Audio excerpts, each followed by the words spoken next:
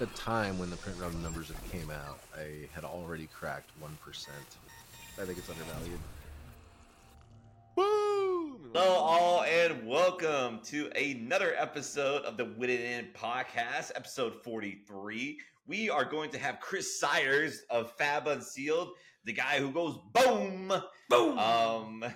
We're going to have him on here a little later. We're going to talk about some Worlds action as that just happened, as well as heavy hitters coming out. And then we even got skirmish season underway. So, ton to talk about. Let's get right to it because we got a shit ton to talk about.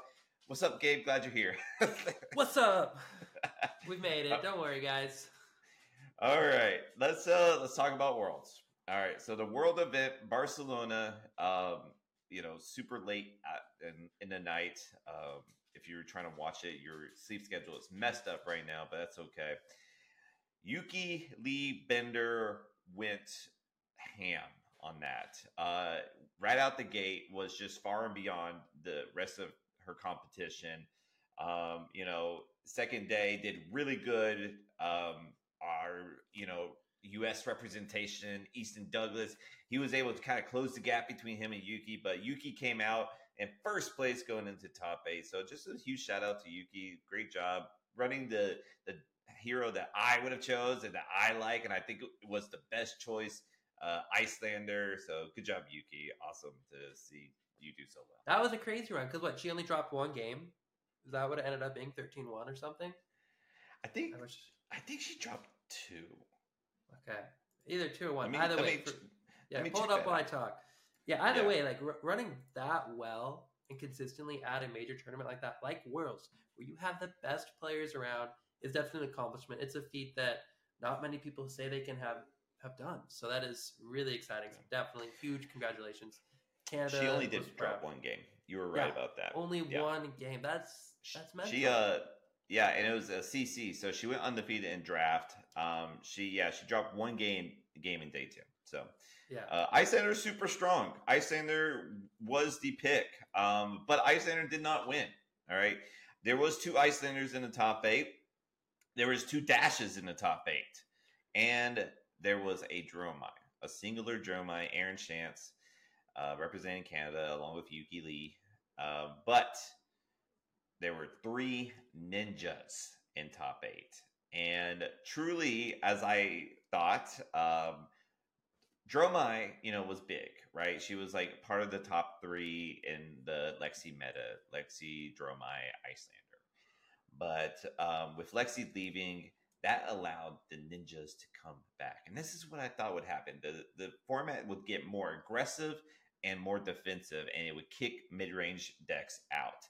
And I think that's why we see only one Dromai. Congratulations to Aaron Chance making it all the way there, because it is going to be harder, I think, for Dromai, especially after the results of this top 8 with 3 ninjas making top 8.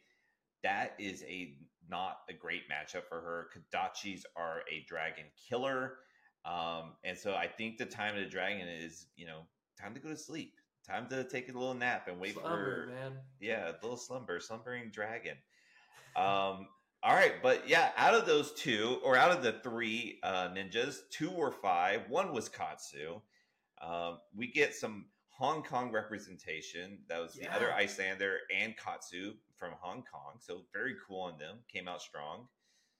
Seemed like you had some days. Yeah, so out of the Hong Kong stuff, I think it was Fab or LSS or James White. Someone on the Twitter space posted that I think out of the top 16, Hong Kong had the most representative as a team. So they all made money. They all really played well, and they're probably one of the most feared competitive teams out there right now. So I thought that was really sweet. Hong Kong putting Asia on the map. We finally it was fun because when Briar was around, that was kind of like any Asian meta was going to be Briar, basically. And that was kind of all I was really seeing. Like, Europeans do things weird, and tend to like Bolton and Dory more. Australians just feel like they're either ahead of the meta or behind the meta. And of course, Americans are net decking. We're always D-meta. But now you can't say that really anymore. I mean, you couldn't say that really before because that kind of dropped off a while back anyways. But now Hong Kong is on the map. I mean, that is not a place to go take lightly. There's going to be a calling or battle hardened Bangkok. So Bangkok is Thailand, and that's going to be a battle hardened.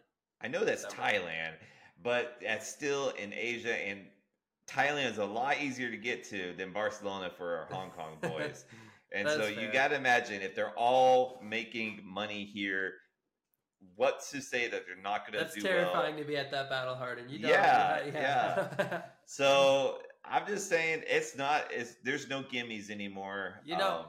Now, one thing I want to say, yes, no gimmies anymore. I agree. Hong Kong is killer, ferocious. But talking about, as Eric kind of said, like, Europeans play some decks.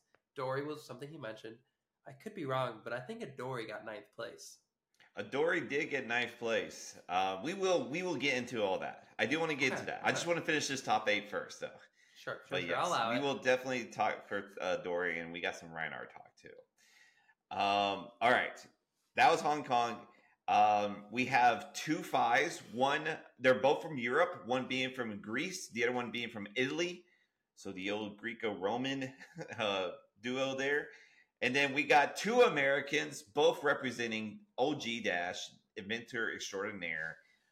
Easton Douglas doing a more Tree Frog style, just being very defensive. Where Matthew W, the anonymous W, the W we don't know, he is a more of like a little bit of a hybrid, but definitely more of a boost version of Dash, representing America there. Did you see the list? Like, he was running some of the Evos. Yeah. No, both Dash players were running Evos. That seemed to be a tech for the longer games. So yeah, a lot of cool things to take away from these top 8 lists. Going into the quarterfinals, we have Yuki versus her Icelander versus Alexandros and his Fi, and Alexandros takes it out. After squeaking into top 8, being 8th place, took out 1st place in the first round. And then went on to face Aaron Shantz, which, as we talked about, Aaron Shantz playing Dromai. Alexandros was able to, mop that up, felt good about that. Moving on, we're following Alexandros for a reason, because at the end, he faces Shingsu. I don't know. I heard like the announcers calling him one thing, and his name, but the fellow Hong Kong player that's playing Icelander, and Fi, this Alexandros with Fi. Now, Fi is typically not good into Icelander. After Fi lost by little, you lost a way to like consistently get blues to counteract Icelanders like blizzards, channeling frigids, frostbites, whatever. So typically not a great matchup. Now, these Icelanders, because Ninja wasn't around for so long, took out Brain Freeze, which is a great card to use against Fi. So these Icelanders didn't have Brain Freeze. But still, that doesn't make it like 50-50. I would say I still think it's Icelander favored. So this guy has to take on 2 Icelanders to win the whole thing, and he did it, representing Greece. I always thought it was going to be Yorgos Samaras or whatnot. I thought he was going to get it from Greece, but now Greece got a new good player, Yeah, talk about the new good player. The caster said it, so I'm assuming it's true. His only other major event that he's done well in was a ProQuest. Like, this was his first like actual like big tournament, and he just shows up and wins it. Yeah, so what's really cool about him is in each of these worlds, we've seen a people's champion. And what I mean by a people's champion is that this is a person that could be me or you, right? This isn't a person that is on Team Wolfpack or Team, Min-Max or whatever. This isn't like a big name that people know. This isn't a previous nationals winner or calling winner or whatever. This is an average Joe that made it all the way out here. So he is the people's champ.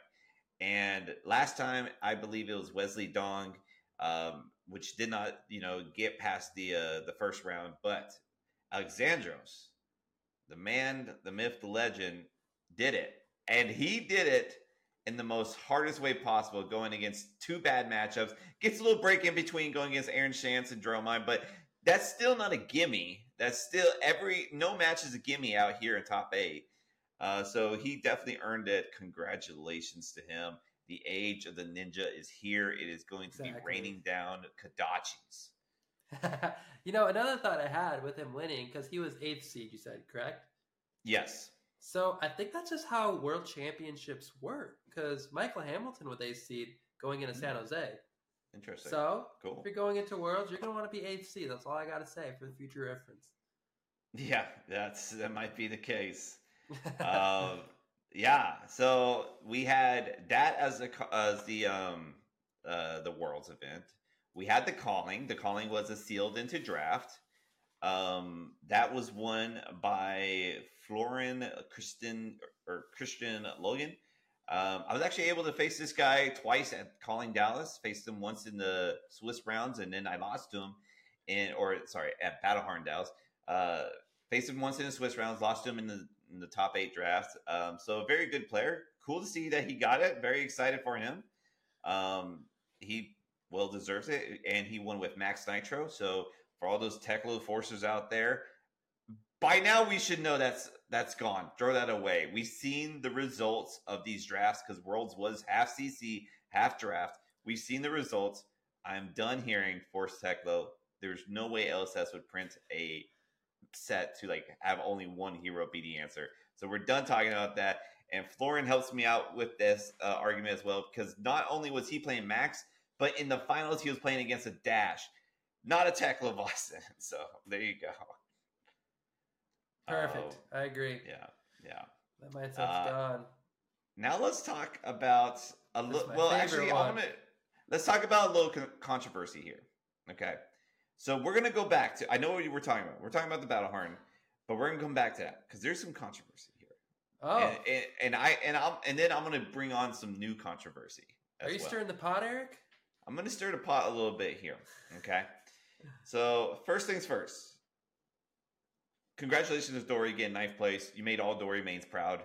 Awesome. Glad you did it. That was really cool. That would have been so cool to see Dory in. And I actually think if Phi is coming back, Dory can come back too.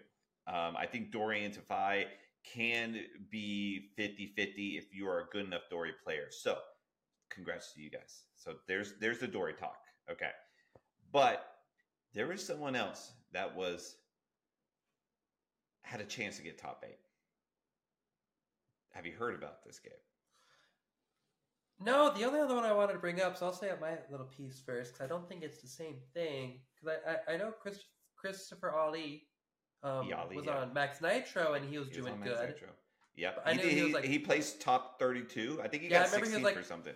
Yeah, he was in the top 20 or something. So I was like, all right, well, Max almost had a chance to top 8, so I wanted to bring that up. But the one you're talking about, well, and that he got 2nd place at Worlds last year, so I also thought that was a great showing. He's a solid player. He's from LA, or in the LA area, I should say. Yeah, I don't know exactly where he's from, to be honest, but so he will be there at Pro Tour. So it's going to be a tough one. But no, Eric, I don't know what we're talking about, and I'm actually excited and enlightened. Okay, all right. So here's some controversy. So in the final round of Swiss, there was a Reinar player, and he has his tweets out there. You can go read them. This confirms it all. This isn't like a conspiracy, but this is controversy. He's in the final round facing a Phi. Now, this is according to his perspective, according to his views, this is how it goes.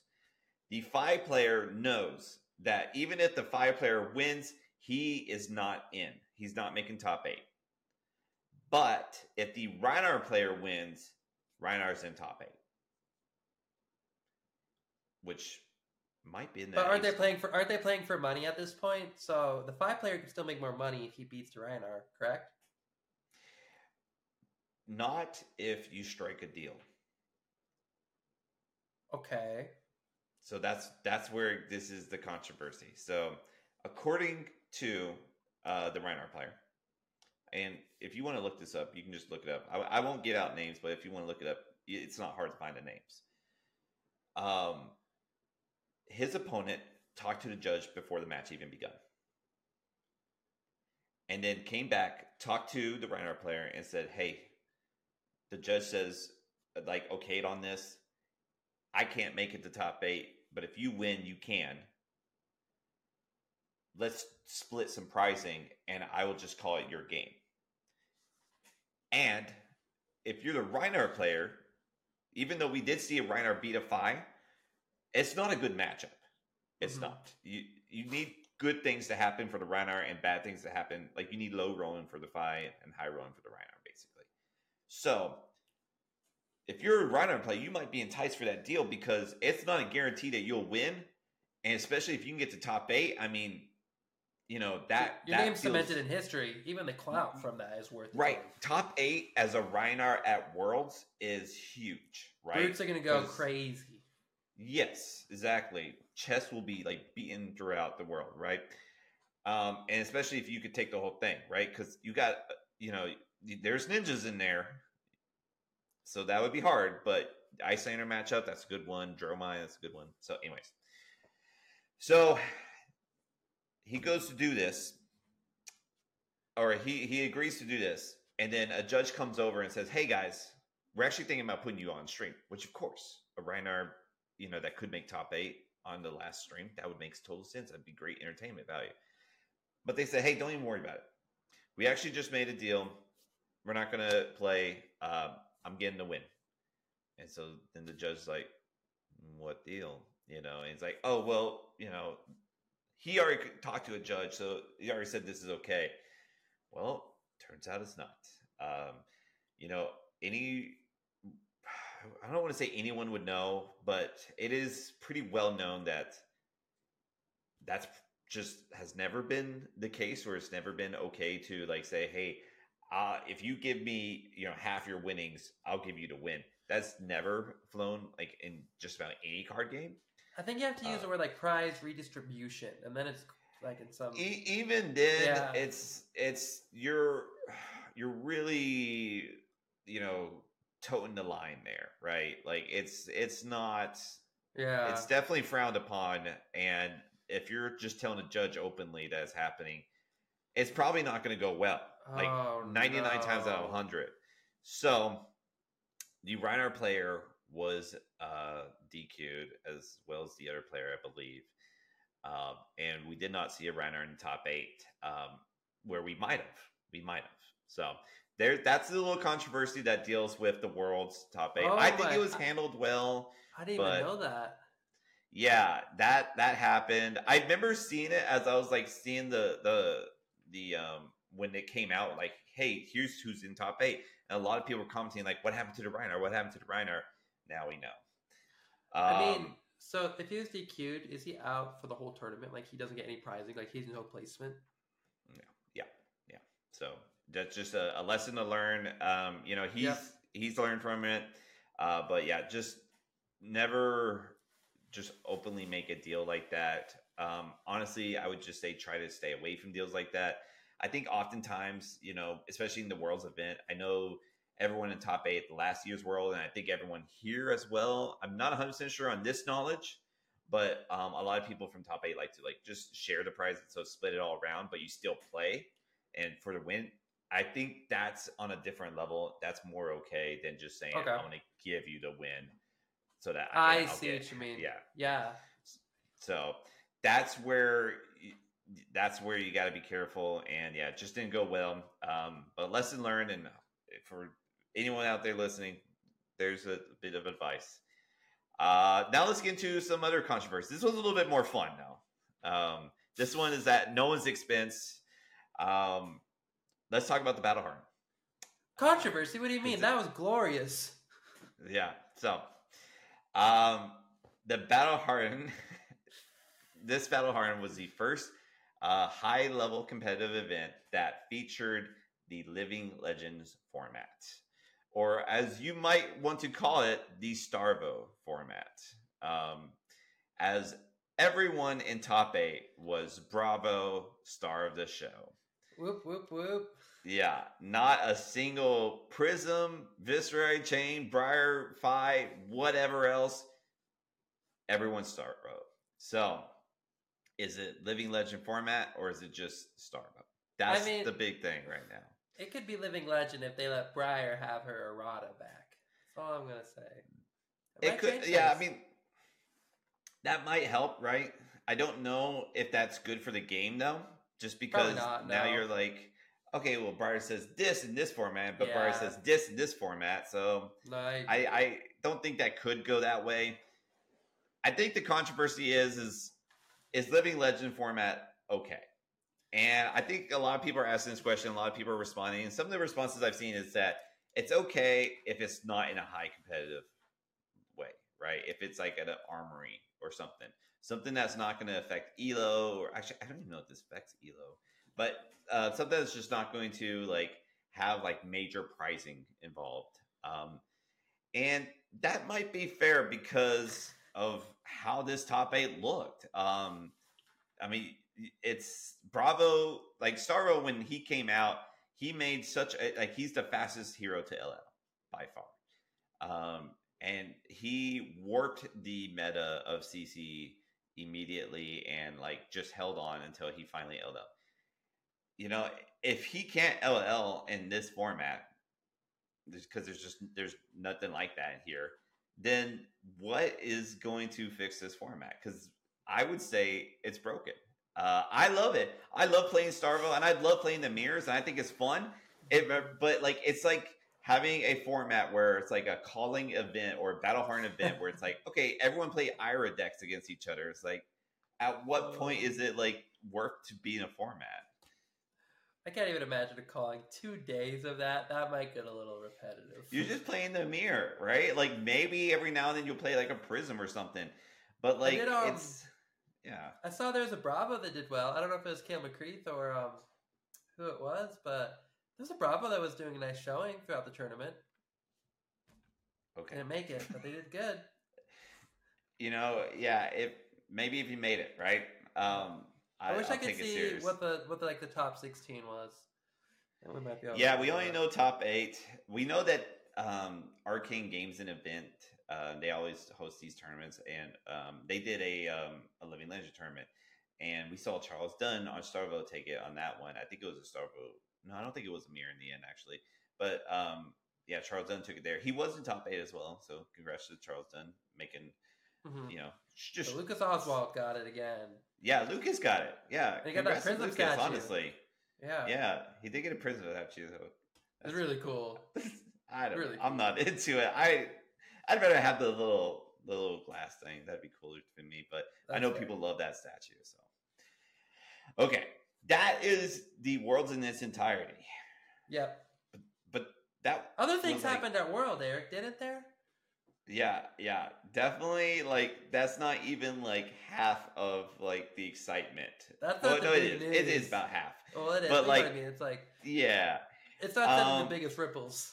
Let's get into heavy hitters. All right, we already knew the set was coming out, but did anyone see spoilers coming out this soon? I didn't. I guess maybe I should have, but I didn't. Yeah, we are getting Kasai. That's the biggest one. We are getting Kasai. She is going to be a new Kasai, so not her Centauri Sellsword self.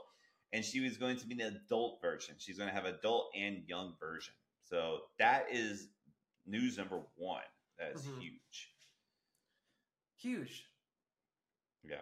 We also now we know what Wager is. We know what Clash is. We got a few cards that showed what those are. Those are fun. We're going to have an ultimate pit fight draft. Yeah. It's going to be an ultimate pit fight draft. And this is interesting. I'm very curious how this will go.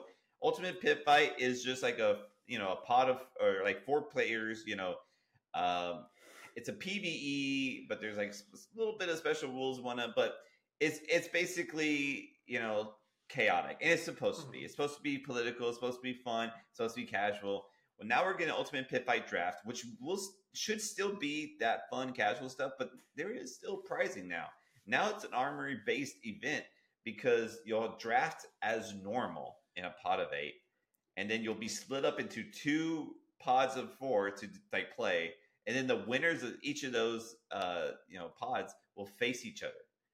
So it's very interesting, very, very interesting. Now, is that in heavy hitters? that this is going to happen? Heavy hitters. Yeah. Oh, I didn't even know it was heavy hitters. I thought it was just going to be an upcoming thing they were doing that for. So no, it is specifically for heavy hitters, as in because it is the Deathmatch Arena, which is the next big news. Deathmatch Arena is going to be this thing where we are going to have a system to where you can earn points for a Deathmatch Arena hero. And that is going to be one of the 6 young heroes that we are going to get in this set. We know one's Kasai. I'm going to say that we know one's Valda. I'm going to say that right here, right now. And then KO. Yep. I'm at 30% on KO. Where are you at? Oh, I wish I was more than 30. I wish I was. Yeah, okay, that's fair.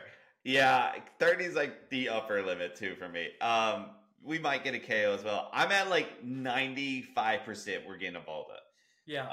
I'm on so high on that. And then we're going to get 2 of each, right? We're going to get 2 Guardians, 2 Warriors, 2 Brutes. Out of these 6 young heroes, you will compete in different formats. That is this UPF draft. That is just like Battle Hardened that's limited and sealed or something. Blitz event. I don't know if they'll count. I don't know. Anyways, any event that will add to the points of these 6 heroes will be tallied up at the end of this season that this comes out in. And the hero that has the most points wins. And every person that gave that hero points gets what, Gabe? Actually, I don't know what the card is. I know it's a specialty card. Oh. This is all news to me. Oh, okay, my bad. All right. Sorry. Yeah, you get a specialty card. Yes. I think I heard somewhere that it's Command and Conquer, but in a different art or different form. Yeah, at the skirmish, some guy was literally telling me all about this. He didn't give me like the full rundown, but he said it sounded something like that. I knew it was either that or like Art of War or like E-Striker. I knew it was one of those Chase Majestic. It's something that you'd want. But it's going to be an alternate art of that, and that is the thing. You have to get points for this hero in order to gain that card. So you could win your skirmish, you could win this UPF draft thing, but if you didn't get points for that hero, if it was a different hero that won the entire season, well, you just did it for yourself. So you kind of got to place your bets, which is awesome because this game. For sure. Like this game is all about having hero loyalty, and this just like solidifies that and strengthens that. So most definitely. Very cool there. And then we're getting the 6 new heroes. I think that was the other big thing. So are some of them gonna have adults in too? Like, do we know how many heroes are in this new set? Well, we just know that there's gonna be 6. So is some like we know Kasaya has an adult. I'd imagine we're probably at least getting 3 adults. This is a dub question. So let's say, do they have different names, both Kasai's? So does that count as 2 heroes or 1? That would count as 1 hero. So think of it like Outsiders. Outsiders had 6 different heroes. Yeah. So that's probably how it's going to follow. It's probably going to be 6 Blitz heroes, 3 CG heroes. Yeah. Cool. Appreciate that. That is probably what to expect. Now, is there anything else on that? Because there's one more bit of news that I got. Does it say they have to be Warriors or Brutes or Guardians? Does it specifically say that? For the heroes? Mm-hmm. We just know from the dual cards that there's going to be those 3 classes. So there could be some kind of rogue thing coming in there. Yeah, but you got to think about it like this, that it is an even number 6. If it was like 5 or like if it was 9 a multiple of 3, I could see there be like a merchant, right? Because it kind of makes sense to have a merchant class. Yeah. But because it's an even number of 6, I think we should expect something very close to Outsiders. We'll see. Nothing's set in stone.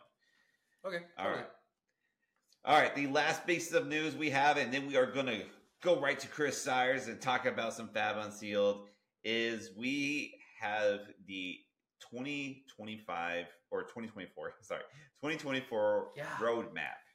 So we finally players that want to just go to these events have been asked forever. We finally get a roadmap a year in advance, so now we can plan. And what this entails is that we are going to have 2 Pro Tours next year. We know Pro Tour LA. That's going to happen in March. But we're also going to get Pro Tour 5 in June. Now, we don't know where that one's at. Actually, I think I heard something. I think it's Amsterdam, right? Amsterdam. I think you said that. I feel like I heard someone say that. Well, hold on. Tom. Yeah, I don't know if that's 100% confirmed, but I think that might be something. And then we are going to get Worlds next year as well. We get that every year, and that will also be in November, just as it is every year. So we get 3 of the major marquee events as they marked it down. We are going to have 2 ProQuest seasons, since we are having 2 Pro Tours. We're going to have 2 skirmish seasons. And then, as I mentioned, we're going to have this deathmatch arena season. Those are going to be the big events. And then we are going to have 3 sets next year. 3 sets.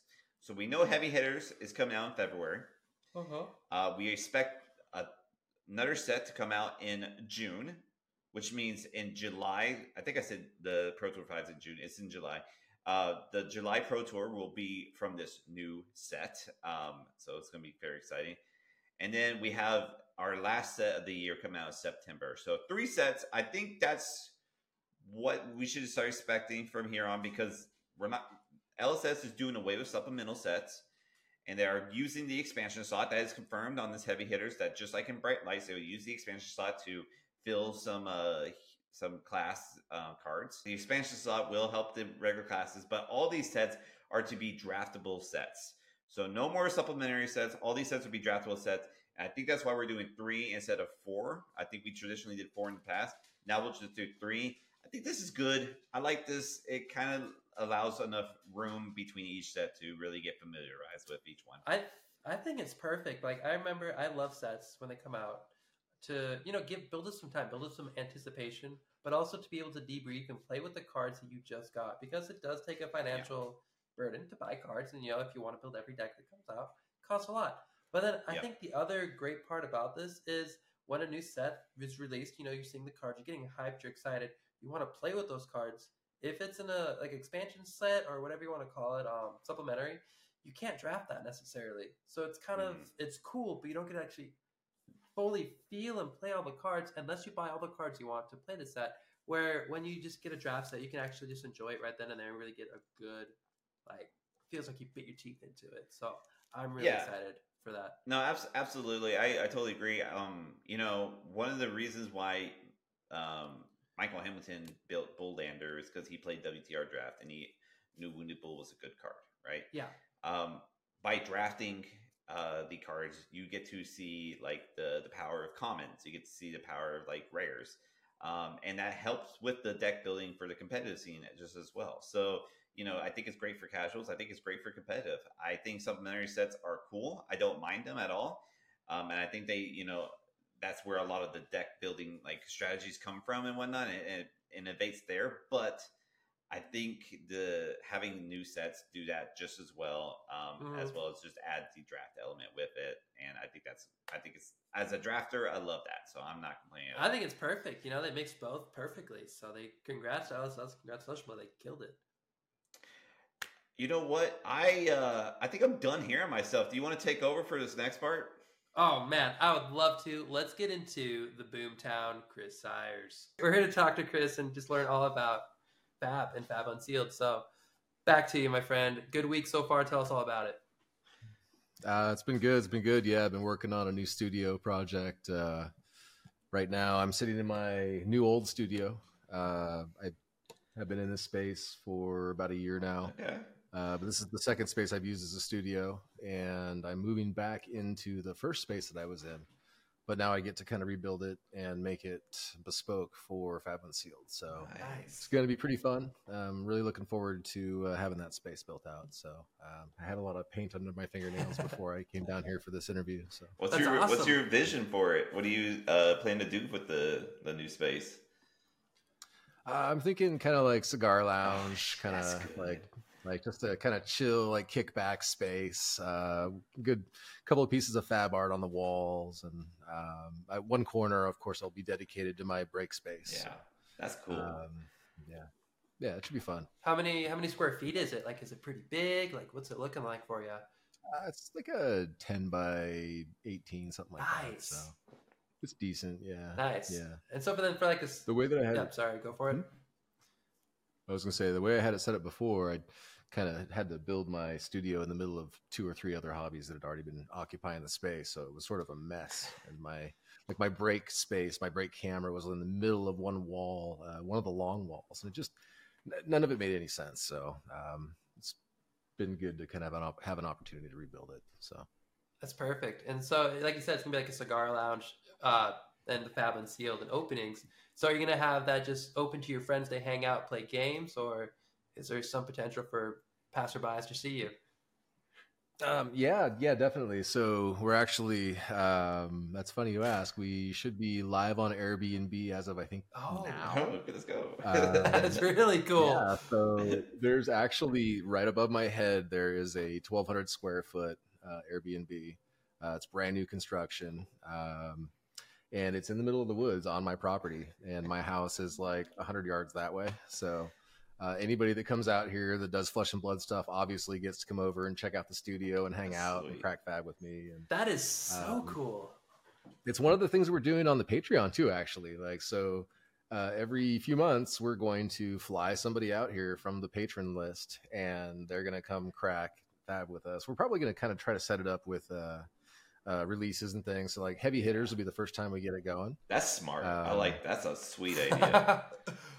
We'll move the studio back into this space that I'm in right now for those events, and then the space above will be the folks that are flying in, and then we'll just have a great time. So party house. That's like the coolest thing I've heard. Yes, that's like the best thing there could be, especially if you're a patron. Super stoked about it. Yeah, there's lots of space obviously to set up tables and play as well. So nice. That's awesome. Yeah. So whereabouts is your place? Oh, we're in Leavenworth, Washington. Okay. So right in the middle of Washington State. All right. So maybe if there's ever like a calling Seattle or Portland or something close by. Yeah. Somewhere like that. Yeah, it's like a 3-hour drive, but it's a really nice drive. Yeah. Yeah, it's a really nice drive. So cool. Washington State's one of the most beautiful states. I've been to a lot of the states in the U.S., and I do feel like we've got one of the more scenic states here. So. It's interesting. I've drove many times, like from, Gabe, you definitely have as well, like from Montana to Seattle or Portland, and most of the drive goes through Washington State. And like for it's not the biggest state, but for like the size of it, you go through like so many different like sceneries, basically. Like the west side is like Spokane and wooded, but then it goes into like kind of a deserty flat area, and it's interesting. Yeah, a lot going on here for sure. And if I go maybe 20 miles east, it's almost desert. Yeah. Another 20 after that, it's definitely desert. And then if I go 20 west, I'm going to be in the mountains. Essentially, I'm in the foothills here, so that's really cool. It's awesome. So it sounds like it might. So it's like you said, not in Portland, not in Seattle. How's the scene out there then for you in Leavenworth? That's the sad part. I'm still working on the local game store here to try and get them to start carrying Flesh and Blood. It's really tough for them to carry any game really that wants to do weekly play and stuff, because the actual population of the town is only around 2,000 people. Oh wow, it's like where I live. I feel that. If they were pushing it hard and trying, I think they could probably pull something off. And I told them, I'm like, hey guys, come on, I would love to help you. Right. Like we can figure something out here, right? Like they just haven't taken me up on it. So I think I'll bring them another box. It's been a while. I brought them a box of Monarch a while back. So I think I'll bring them a box of Heavy Hitters when that comes out and be like, come on guys, let's go. Good. I'll keep pushing. The catalyst it needs. They're there. They got the space. They used to do Magic events back before COVID. I think they might be starting up to more Magic stuff again, but anyway, they need to get some more Flesh and Blood going, that's for sure. I don't know, maybe I should just drop. I can't see it in this count. No. In the back in the corner, like over there's this pile of USPS priority boxes just packed full of bulk Flesh and Blood cards. And yeah, I just love having opportunities to drop those on people. So, like if I find a new game store that wants to carry the game, I'm like, oh, here, have 5. Yeah. Best way to they cost like $20 each to ship, and if you can just like jumpstart a store like that for all the players to be able to just show up and get all the bulk they need, can be helpful. Yeah. So yeah, most definitely, it's always fun. Awesome. So I think so Fab Unsealed and yourself, can you tell us just a little bit like kind of your elevator spiel, how you came about to this game, how you started making content, and where it all came from? Yeah, I was cracking Magic the Gathering cards in a private Facebook group just for fun, and we were doing kind of box war-esque sort of things, and we ended up. I bought some Zendikar Rising collector. No, set boxes. I think it was. It was like the first set box I ever did. Yeah, I think it was. Yeah, I was like, oh, this could be interesting, and. Well, it wasn't interesting. Nobody wanted to buy into breaking it. And so it just sat there on my shelf. And I was just like, well, this is dumb. And, so I started watching Alpha Investments around that time. And I saw this thing called Flesh and Blood. And Rudy was talking about this, Crucible of War kit. And I'm like, whatever, I'll give that a try. And I picked that up. I've been playing Magic off and on since I was in high school. So definitely, long TCG background. But Flesh and Blood, when I started seeing the artwork on the cards and stuff, just really jumped out at me as something a little bit more adult, a little bit more focused on my age group as opposed to, just like kids or whatever. Everybody. Yeah, I'd agree with that. It seems like the age group is like 20 to 40 range with Flesh and Blood. Look at this. Just like right up the top. I got Dig Up Dinner sitting here. It's like, like there's just stuff in here that's like, oh boy, and definitely not the same like any of the stuff for Shadow Brood and just very kind of dark art. And it's like, okay, all right. I'm not necessarily drawn to the dark stuff in particular, but the fact that they had that space to work in really stood out to me as something very different than what Magic was doing. And then when I understood about how the resource system works, where you're not getting mana screwed all the time, I'm like, dude, count me in. Yeah. So, yeah. Like that was one of the big things for me. It was like, okay, so yeah, I started playing shortly after Crucible of War came out, and I was doing a lot of the box breaks and stuff on this private Facebook group that was mostly focused on Magic the Gathering. And so there was this one fella in this private group that I was in, and I was talking about, I've been breaking these Crucible of War boxes for the last few nights on this this private, on this other group. Man, maybe I should get my own group or something. Ha ha ha. And this other guy in the chat goes, yeah, you probably should. And he was serious. And so I was like, oh, okay, well, I didn't want to offend you there, Saint. So I ended up going and creating a group for just Fab Unseals is what we called it at the time. And it really was Saint actually that gave me the kind of push to go create Fab Unsealed.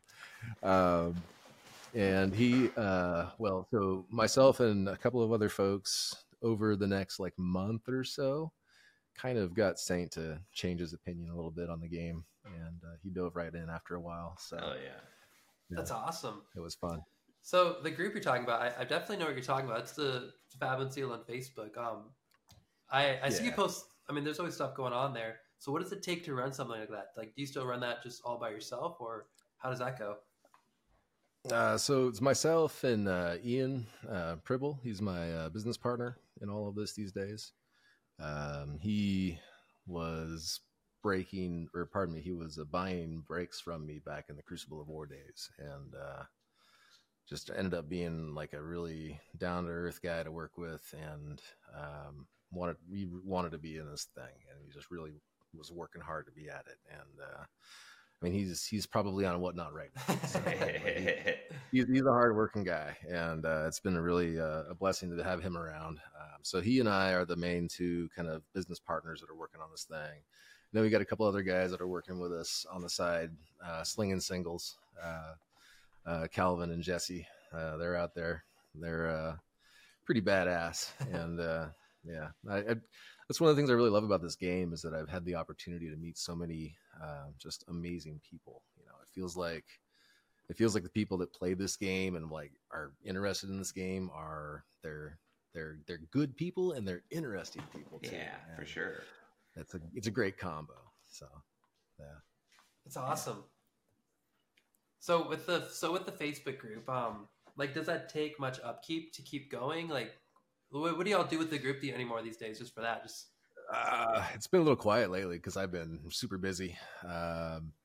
Typically, when I'm doing my breaks for patrons, I'll be running those on Facebook and YouTube, and just sort of just running live videos constantly. Nice. I've never recorded a video before and actually released it later. Well, there's a couple small exceptions, but they're like a minute long or something, right? Yeah, I've always done just live work. So yeah, I think we might change that here in the future. We're going to probably start with that new space that I'm building in there. One of the things I'm building is an interview space that'll be pretty sweet. So cool. Might be good to figure out how to edit things so that people can feel free to speak a little bit more openly, and then get edited later, just in case. That's cool. I'll bleep this out. Yeah, I don't know. That'd be like, I've never really had. Yeah, I'm excited about it. So maybe you guys could be on sometime. Yeah, we could rally over. Now that sounds like the perfect fab house. You know, you got the place to hang out, play games. You got you unboxing stuff. Then you got the little studio to film. I mean, that's just the all-in-one. I got 26 acres in the woods. It's a nice little you spot. go romp around too, so even better. Yep. So then, so like you said, so you started in Crucible of War, but we know you're really into the alpha. Like, how does during crew were you buying alpha back then, or when did the drive for that come about? So alpha, I mean, you know, it's just it's the top thing, right? What other thing is more? Oh man, I keep hearing about these people. One of my patrons actually was at an event recently, and he got a pack off the prize wall of alpha, and he popped a heart in one pack. Yep. And I'm sitting here and I'm just like, I love you and I hate you at the same time. Like, I'm so happy this happened to you, but man, I wish I could get another heart. It's been so long. That's one of the things that really draws me to alpha, is how hard it is to hit stuff. You know, it's really, it's not easy. I know that I've had at least 2 other boxes come through my house that got sold to other people at some point that had hearts in them. So I know that they're around. It always kind of hurts a little when you see those, but yeah. My thing with alpha is that I think over time, the number of those boxes needs to dwindle. I think that it's important that they are seen to be dwindling. There were only 16,000 some to begin with, and when this game came out, they were being ripped like candy. And I hear stories of James White just leaving everything but the Majestics in the hotel room, and just like leaving, like just leaving it for the maids. Whatever, right? Just a few, whatever $1,000 just chilling. But yeah, nowadays these boxes are getting really hard to find. Like as of today, it's if you find one for $2,500, you're doing pretty good. Okay. And that's back when I started. I think it was more like 500. And that was back then. It felt like I was like, I didn't like the level of hits. It was really, compared to Crucible of War, it wasn't as fun to open. And so I was like, well, I can get these boxes of crew for like $75, nice. Or we can do these alpha boxes. And so like back then we were doing more crew. We did a lot more crew at first. There came a point though where the crew boxes got stupid expensive, and then it just started to look more and more interesting to go do more Arcane Rising. And then after that, of course, alpha. And I think overall I've probably ripped almost as much Arcane Rising, just because we went through a lot of it early on in the early days of Fab Unsealed. But alpha's been kind of a steady thing over time, and lately it's been a little bit quieter, but we'll be bringing it back. Totally. So I think we did one like 3 weeks ago, and I expect to do one probably next week, hopefully. So nice. Sweet. And for like I guess I got two questions before I forget. We'll start with the pull rates of certain cards. So minus like the fables and stuff. What are some of like maybe like for like out of the legendaries? Is there one that seems to be harder than the others, or do they all seem to be pretty balanced? Pretty balanced. If anything, it seems like I get more tunics than that's a good problem. Right, yeah, good problem to have as far as I'm concerned. I feel like I pulled a lot of tunics. And then, any other outliers like that for like Majestics or foil Majestics or anything like that just seem to be like elusive? Just the Majestic foils in general are, I mean, just super hard to hit. Like you're talking 300 of those or something per. So I mean, like an Alpha E strike in foil. I think I've probably pulled, I mean, maybe two, maybe, and I mean I've only pulled 2 hearts, right? So they're really hard to get. That's a good point. They're not, they're not easy to come by. Anything Majestic in foil is super collectible in my opinion in Alpha. Totally. I mean anything Alpha period is collectible, but Majestic foil, geez. Yeah. So is there a awesome. And this can go outside of Alpha, but is there a set that is like your favorite to open, or has been?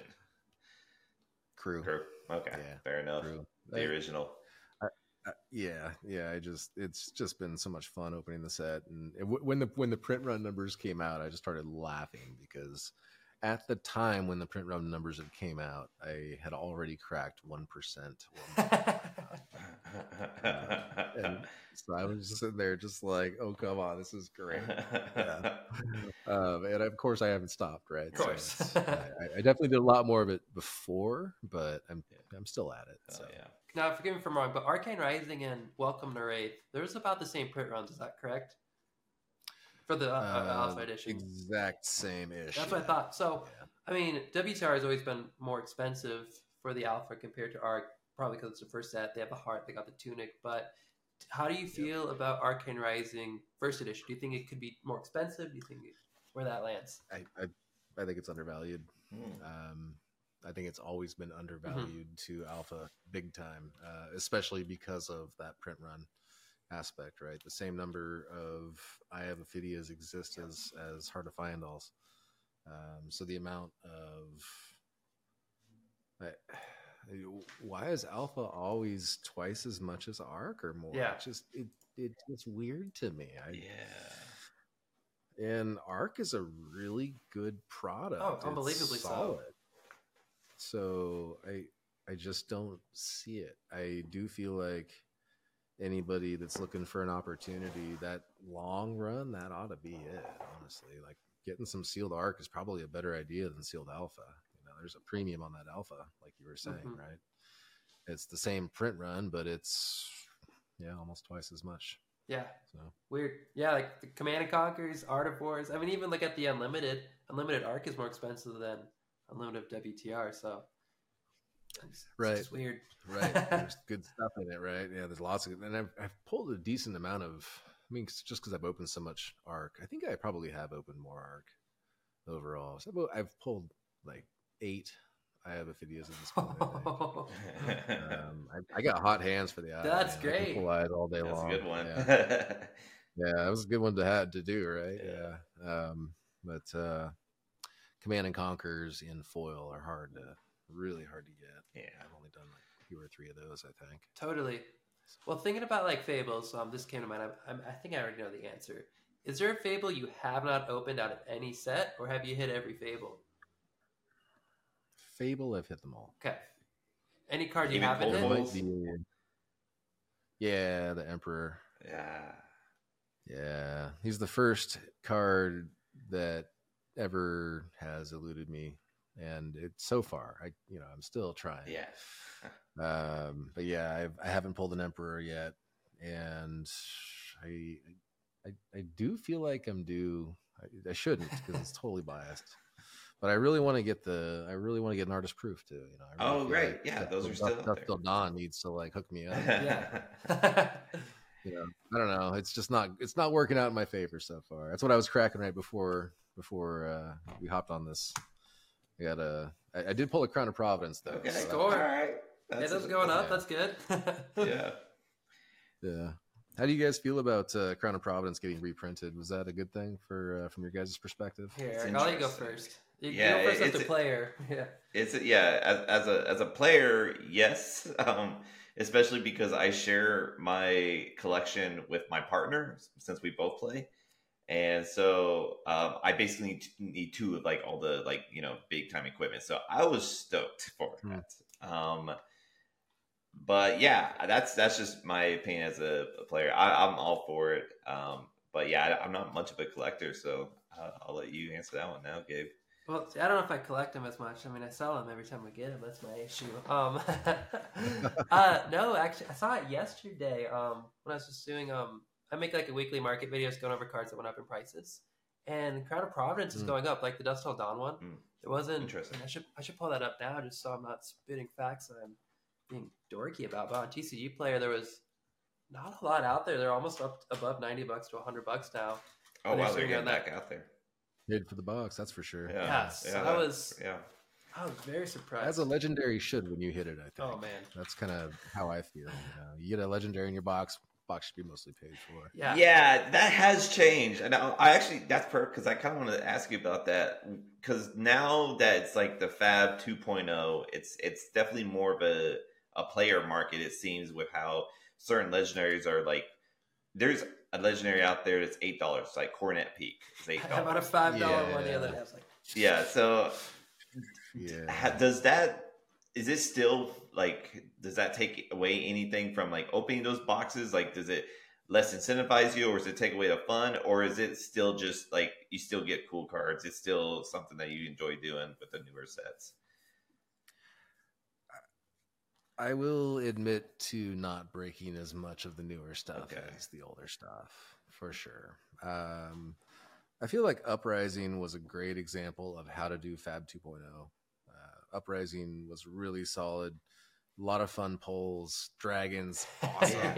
Dust Till Dawn actually is also a really good example. Yeah. Like it's got angels, and beautiful cards, right? The marbles are different than everything else. And, like in bright lights, it feels like the marbles kind of look exactly the same as the other cards. Like there's not enough differentiation in treatments and stuff. And I don't know. There's definitely some things that I feel are missing from the last couple of sets in terms of just making me want to rip the heck out of them. Dust Till Dawn was pretty good. It's the older stuff is more fun, I'd say. Gotcha. So then but even back in like the Tales days, like, or even Monarch, there's plenty of stuff that you can hit that you're just like sure yeah. So there's always something. With heavy hitters coming out, is there something you want to see LSS do specifically for that set to make it more fun for you to open, or what's that drive? Oh man, it'd be cool is if they took like a hero from Crucible of War that's a young hero and made her an adult hero. That would be cool. I mean, like KO, right? Yeah. Like no. I actually heard about Kasai and I was super stoked about that. I really hope they're hiding Shiana as well. Oh man, that would be crazy. I keep begging for an adult Shiana, and they're talking about how they're going to be making all these heroes happen. Right? I'm like, come on, let's go. Crucible of War 2.0. Heavy hitters. That sounds cool. Bring it on. But let's see what happens. I think that was a good move on their part. I'm really excited for it. That's awesome. Heavy hitters so far at least sounds good. So So I got another question that I keep forgetting to ask. It would have been a little bit earlier, but so promos. What are your thoughts on just some of like the rare promos hard to come by? Because I know you have a couple in the Fab and Sealed library.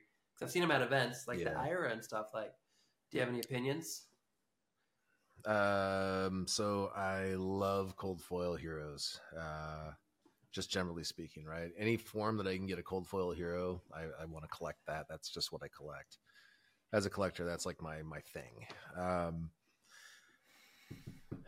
Promos in general are a good thing, I think, for the game, but we need to be careful about what we're reprinting as a promo that's already been released as a card in a pack.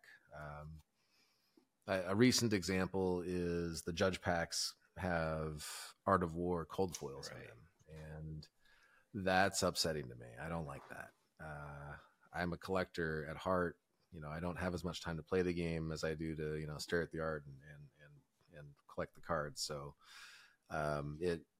it kind of hurts me when I see the value of those rainbow foil Art of Wars, that there's only like 300 in the world or whatever, right? But the value of those have now been eroded by these cold foil versions that exist. Like some people would argue, like, well, there's no really erosion there. Like, okay. I mean, that's you can argue it either way, right? And did you feel that way with the Command and Conquer when it became a Fable? Yeah. Oh, when it became a Fable. Yeah, I mean, that wasn't as bad. It was still weird. Yeah, okay. Yeah. Still a little weird. Like I got used to it, and I thought they did a good job. The art was great, and the treatment was really well done. So it was at least it was like, oh, okay, we can forgive this. And I'm still chasing my Emperor, and it's hard as hell to get. That's the other thing they did with it. They didn't make it rainbow foil. They made it the cold foil only. Yeah. So that made it really hard to get. So the pull rate on it's actually the same as the pull rate on like the Blood of Drakai, only if you took the Blood of Drakai rainbow foils away, there's only the cold foils in the Uprising boxes, right? So it's actually, from a Fable standpoint, it's the hardest Fable to get. I believe that. Yeah, you got to open a lot of boxes to pull Command and Conquers, and I like that. I love a good chase. When you hit that card, it's like boom, like you get excited, like. Oh. Yeah, and that's what I want. I want that rush, So I really do, I appreciate Command and Conquer for what it is in the form they made it there. I think. Yeah. So questions about so your thoughts on Art of War? I totally agree. What are your thoughts on, was it Sigil of Solace that they printed twice as specialty promos? That bugs me too, man. I was like, I personally bought a set of the Merlion sigils, right? I'm like, oh, these are so beautiful. And then they do another set for Barcelona. Either one of those sigils in a vacuum is a beautiful, well done piece, but both of them existing does bother me just a little bit. It does a little bit. Just again, from a collector standpoint, right? So I wanted to build the max. I keep looking over here because I'm thinking some of the cards are over there. The max. I wanted to build a max rarity Bravo deck. Right? All right. So okay. Every card in the deck has to be the best version of the card. Right? Yeah. So cold foil pummels from the Judge packs. See, I love cold foil pummels from Judge packs. That's badass. Okay. Like, all day, do that, right? Just trying to get just top max rarity of everything. I even have the German cold foil Marvel Bravo. Nice. So, or no, pardon me, it's not the German, it's the Italian, because there's less printed. Okay. So yeah, there's like half as many of the Italian. Oh, you went even more specific there. Even the less printed one is going to be okay. I see you. Yeah. So I got the max rarity, man. So. Good man. Yeah. And so like when I'm trying to build a deck like that, I'm gonna put some sigils in there, right? Right. Yeah. which fucking sigils? That's what I want to know. Come on, don't make this hard on me. So there's so many other cards that you could do cool things with, and anyway, yeah, Sigil is a good card though. Do you got gold foils in that Bravo deck then? I am right now in negotiations for an Anothos. All right. So yes, looking at it, trying to do it right, and we're looking at just figuring out how to. Fab Unsealed be able to spend more time on the event floors as well, like playing too. So that'd be cool. Yeah, who knows? Maybe we'll have our own team someday, and we can. There you go. Do some kind of like team events or something. Max rarity, team max rarity. Yeah, you can only be on the team if you have the max rarity decks. Oh man, that would be a rough entry. Yeah, it would be very exclusive. Yeah. Pretty showing though. If you manage to get onto this team, don't worry. The players focused on their deck, like looking good, not actually knowing. It might not be the tier. You will make deck. Round 1 on stream for sure. People will want to see that. Right, and that's the last round. Oh man. No, that is too good. Are you? I mean, every new set that comes out, you are like the last spoiler that everyone watches because you're one of the first ones to open up the boxes. I imagine that's coming out for heavy hitters too. I imagine so. Okay. Yeah. I haven't heard one way or the other yet, but typically these things are pretty. LSS plays things pretty close to their chest. They do. Yeah. And I appreciate that, like, and that even after I've been doing this for so long, they still don't. They're like, I'm not on some contract or something. They're not like, oh, you're gonna do this for us, and we're gonna, no. It's like they reach out every time and they say, hey, are you willing to? And I say yes, because of course I am. Like it's an honor and a privilege. Definitely. And it's been every set since Everfest at this point. So cool. Hell yeah. Been doing a box break. It's been good. So it's awesome. Yeah, hopefully heavy hitters too. Get a big boom in for that one. Oh man. Yeah. Yeah. That's the thing. I'm like, I wish they would send me some like seated boxes. Yeah, right. Yeah, like they obviously haven't, to their credit.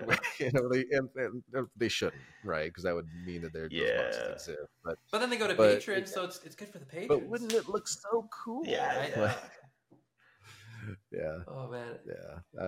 I think there was one other fella that did a box